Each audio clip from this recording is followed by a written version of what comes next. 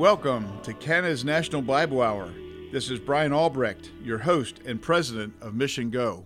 Tomorrow is Canada's Thanksgiving. I trust that God will really bless you and that you will truly have a day that you can give thanks to Him for His grace and for His glory and for His presence and the help that He gives each day in your life. Today our scripture is from John chapter 10, verses 25 through 27.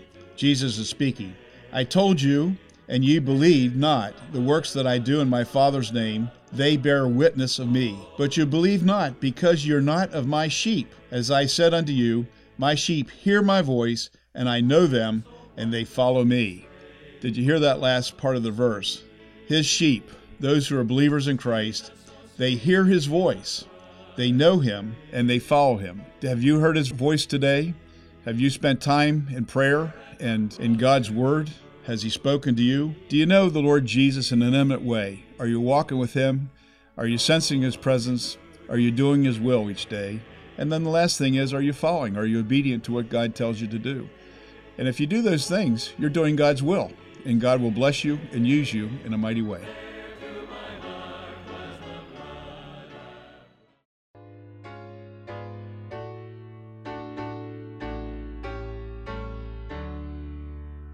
Great is thy faithfulness, O God my Father. There is no shadow of turning with thee. Thou changest not, thy compassion, they fail not. As thou hast been, thou forever wilt be. Great is thy faithfulness, great is thy faithfulness. Morning by morning, new mercies I see. All I have needed, thy hand hath provided. Great is thy faithfulness, Lord, unto me. Pardon for sin and a peace that endureth, thine own dear presence to cheer and to guide, strength for today and bright hope for tomorrow, blessings all mine with 10,000 beside. Great is thy faithfulness, great is thy faithfulness. Morning by morning, new mercies I see. All I have needed, thy hand hath provided. Great is thy faithfulness, Lord, unto me. This is a radio edition of Global Times. Today in our studio, we have Jennifer Mays, who is one of our missionaries in Honduras, and she has been sharing with us about her plans for the future. But today I would like to ask her about some of the people that she has impacted with her ministry. Sometimes we have good outcomes and sometimes not. Why don't you share with us what the Lord has put on your heart? Well, as you know, there are a lot of needs in Honduras. It's a very poverty-stricken area. And because of that, there's a lot of gang activity. There is a lot of immoral activity that happens on a daily basis. And so one of the reasons why we are there is to try to make an impact for the kingdom of Christ and help bring those children and those families out of those situations. But as you just mentioned, there are definitely times when that doesn't happen successfully. And so even just this week, while I've been on furlough, I got an email from the church, and the pastor's wife shared that one of our kids was arrested for robbery and was in the local prison. And so his grandmother had come to the church and asked for help. And so, of course, that's what we did, is helped, and we provided some food and some clothes clothing that he needed to have in jail, because down there they don't get anything. It's not like here in the prison system where they have TV and workout rooms and all of that. Down there they don't even have food to eat. If they're going to eat, then the family members need to bring them that food. And so we sent some provisions with the grandmother to help that boy, even though he was in a difficult situation. Yes, that brings up another issue. We were talking about how a lot of Honduran kids are coming across the U.S. border and flooding into our immigration system in the U.S. Could you tell us about the situations and why these families would want their kids to make that dangerous trek to the U.S.? Well, as I've heard several people talking about here in the States, there is a great problem of extortion going on where the gang members will approach a business person, a wealthy person, a bus driver, a taxi, anybody that they feel that they can get money from, and threaten their families. And so they will say to a person, if you don't pay us this monthly tax, then we will kill your son, daughter, mother, whoever it happens to be. And they will follow through with it. And so I think there are a lot of families who in desperation are trying to get their children out of that situation, partly to protect them from that, but also to get them out of that situation and get them to a better place. And you were saying that they have an expectation down there that when these kids make it across the border, they will have a job and food, and they will have an easier life. Oh, absolutely. At least an easier life than they have now. I mean, just like here, jobs down there are very scarce. And when you have a very limited education or no education at all, your options are even more limited. And so they have this idea that if they can come to the States, they're going to be able to find a job in construction or, whatever the typical jobs are for illegal immigrants. And then they will make a lot more money than they did in Honduras and be able to support their family from a distance. Wow.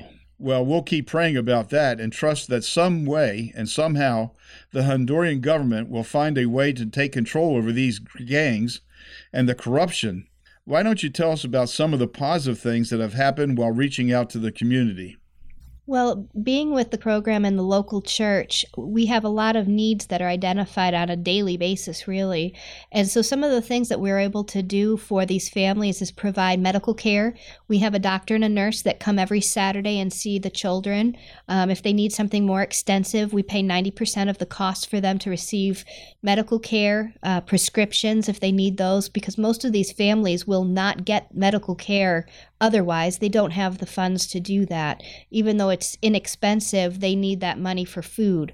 There are many families that don't even have the food that they need to eat. And so sometimes a mother will come to me. We had one just a few months ago who came to me and shared that her husband, who was the provider of the family, was shot and was in the hospital in the capital city about an hour away, and they had no other means to get food.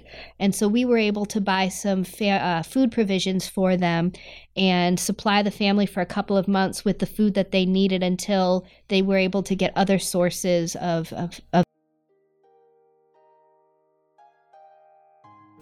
Thank you for listening to Canada's National Bible Hour, and for your prayers and financial support. We continue to remind people that we can't be on the air without their faithful prayers and their gifts to sustain this ministry. This month, we're giving away a wonderful booklet entitled Procrastination, written by June Hunt, who is a biblical counselor with the award-winning radio program Hope for the Heart. This is a wonderful little booklet, Preventing the Decay of Delay. It says, if you are plagued with procrastination, with God's help you can rearrange your priorities and complete your task on time.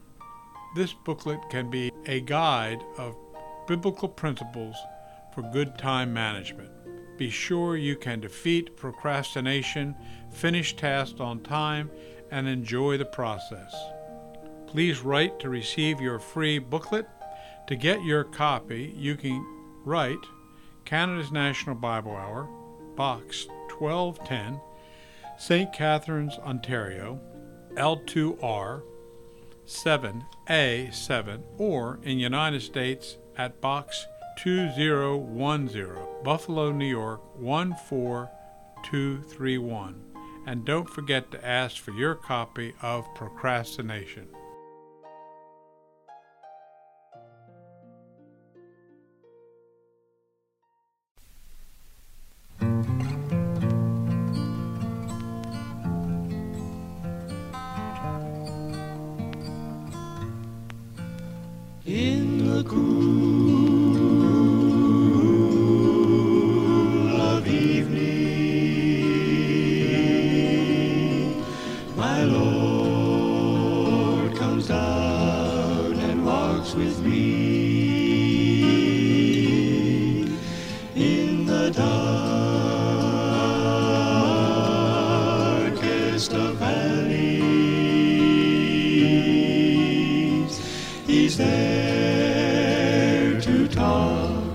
to talk to me. On the mountains, in the valleys, in the darkest of night, in my sorrows, in my trials, he whispers, it's all right. In the cool of evening, in the garden of my heart, when my heart is distressed, he comes to me with rest. When my soul grows weary, his arms are there to caress. Oh, Christian, why be discouraged when God is on his throne? Today's message is from Reverend George Francisco, and it's entitled Following Paul's Thanksgiving Example. Printed copies are available upon request. Today is Thanksgiving Sunday, a special day set aside to remember God's multiplied blessings to us. Surely it's fitting that we pause in our busy lives and reflect on God's greatness and goodness. Our topic for today is following Paul's Thanksgiving example. The Lord in his wisdom and power chose the Apostle Paul, a leading intellectual of his day, not only to preach the gospel and establish churches, but also to pass on in written form God's word. The Holy Spirit of God moved Paul to write epistles or letters to believers and churches of his day. In these letters, Paul expounded or enlarged on God's purposes and the believer's responsibilities. They form a part of the absolute inspired scriptures, which are the foundation of truth for the believer, called the Bible. Paul's teaching, then, is of extreme importance to all of us, and we can follow his example with complete confidence. Let us then examine from Scripture some of Paul's teaching and example in regard to thanksgiving. First, we see that Paul was thankful to God. In Romans 1:8, Paul says, I thank my God through Jesus Christ. Romans 7:25, I thank God through Jesus Christ our Lord. 1 Corinthians 1:4, I thank my God always on your behalf. These and many, many other references show that Paul's gratitude was to God and was not limited to any special day in the year. But for him, thanksgiving was a way of life. He was not ashamed to acknowledge God in his life, and he was not ashamed to express gratitude to God. I wonder if we are following his example in acknowledging God and expressing our gratitude. M.E. Burkitt, writing in the Gospel Herald, observed an interesting scene, and he wrote, quote, One day there was a little puddle by the roadside. Some small brown birds gathered around it and took turns hopping in for a great time of splashing. Then they flew up into some bushes nearby and sang gaily, as though pouring out their thanks for the cool bath that they had found on a hot, dusty day. Birds and animals seemed to enjoy and express gratitude for little blessings that come their way, a cool drink, some food, a little shade, or some shelter. Don't they rather shame us humans who have so much, but take it all for granted? Unquote. Yes, it is shameful that we often are so slow to give gratitude to God. The Apostle Paul was a great example of thanksgiving, expressing his gratefulness to God regularly and often. The reason for his life of gratitude began in Acts 9, where he met the Lord Jesus Christ in a special way. You may recall that Paul was on his way to Damascus when he saw a great light from heaven. God spoke to him concerning his sinfulness and the persecution of believers. That day, that bigoted, self-righteous religious man was thoroughly converted. He found forgiveness for all his sins. So grateful was Paul for God's abundant mercy to him that he gave the remaining days of his life to spreading the gospel. And that gospel simply was that God loves us and sent Christ to die for our sins, and that if we turn from our sinfulness to Christ, we can find forgiveness and acceptance with God. Listen to some of his words. God commendeth his love toward us, in that while we were yet sinners, Christ died for us. Romans 5. There is therefore now no condemnation to them which are in Christ Jesus, who walk not after the flesh, but after the Spirit. Romans 8. If thou shalt confess with thy mouth the Lord Jesus, and shalt believe in thine heart that God hath raised him from the dead, thou shalt be saved. For whosoever shall call upon the name of the Lord shall be saved. Romans 10, 9, and 13. These great words, and many others that he wrote, were inspired of God's Spirit to assure us of God's love, mercy, and forgiveness that is offered in Christ. What a great example Paul was of commitment, perseverance, and thanksgiving in trial and suffering. God worked in his life, changing him from a man of hatred and murder to one of graciousness, love, and gentleness. What a great work God did in his heart and life, and it all began when he was converted on that Damascus road. We may not have such a dramatic conversion as Paul, but if you've received Christ and desire to follow him, your experience is just as real, for the same Christ and the same gospel is as powerful today as it was 2,000 years ago. Paul's life is a great example of spiritual commitment and thanksgiving, and it continues to greatly impact our world in the form of the Scriptures. Gratitude played a great part. If you've never come to Christ and thanked him for the forgiveness of your sins, what better time is there than this Thanksgiving Sunday? Let me urge you to open your heart today to Christ, invite him to forgive you, and thank him for paying the price of your sins on the cross. As you do this, God will come into your life by his Spirit, make you his child, and begin changing you, as 2 Corinthians 5:17 says, "If any man be in Christ, he is a new creature. Old things are passed away. Behold, all things are become new." The things of self and sin will begin to give way to the new things of God and his Spirit, and you will know the joy and peace of God in your heart and life. Gratitude to God will become a large part of your life, as it did in the Apostle Paul's. Then, as we study Paul's writings, we learn of another common practice that he had. He gave thanks for fellow believers. Paul had been used of God to found many churches. He had a true shepherd's heart and cared for each one. He thanked God for the believers in each area. In Philippians 1 and 3 we read, "I thank my God upon every remembrance of you." To the Ephesians he wrote, "I cease not to give thanks for you, making mention of you in my prayers."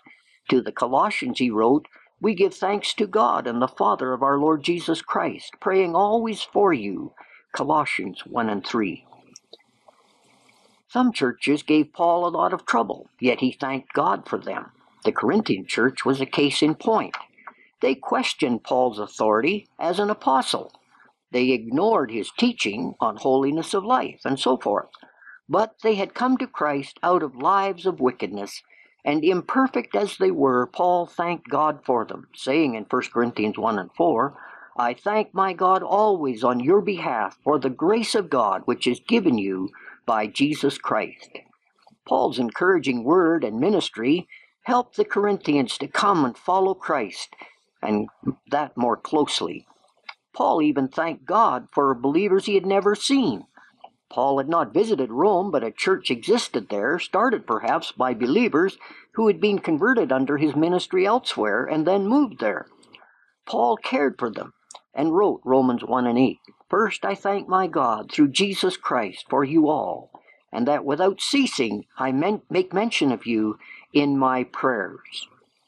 We recently visited a church here in the city. In their bulletin, they regularly list churches and pastors of other denominations. Their people are encouraged to pray for these. This is certainly following the example of Paul. What if all believers did this, instead of petty bickering and the spirit of competition that often exists between churches? The world would see believers respecting each other and caring for one another. We might then experience the words of Jesus, who said, "By this shall all men know that ye are my disciples, if ye have love one to another." John 13:35. All truly born-again believers are spiritual family. Instead of being jealous over the success of other churches, let us follow Paul's example and thank God for them, and help them by prayer and encouragement. Perhaps then some of the blessing may even spill over into our own church. That would be a special joy.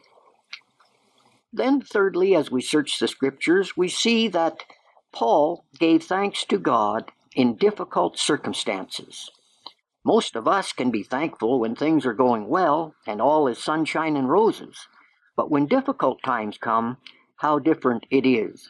Paul was thankful to God when things were not going well. We previously mentioned Paul's thankfulness from Ephesians, Philippians, and Colossians. These books, along with the book of Philemon, have been called the prison epistles, for Paul wrote them while a prisoner of Rome. So Paul was in prison, with all that that implies, shackled to a Roman guard 24 hours a day.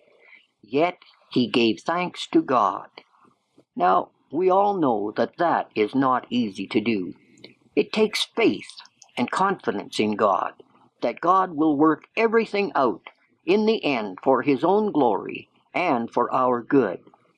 A good example of this working out is found in Acts 16, where Paul was preaching the gospel in Philippi. A woman possessed of a spirit of divination, verse 16 says, and who made her masters much gain by her soothsaying, was delivered from her bondage by the apostle Paul. Her masters, seeing that she could no longer work for them, inspired a great crowd against Paul, and verse 19 says, they caught Paul and Silas and drew them to the marketplace, where they accused them of troubling the city. Verse 22 says, the multitude rose up against them. The magistrates rent off their clothes and commanded to beat them and cast them into prison. Verse 25 reads, and at midnight Paul and Silas prayed and sang praises unto God.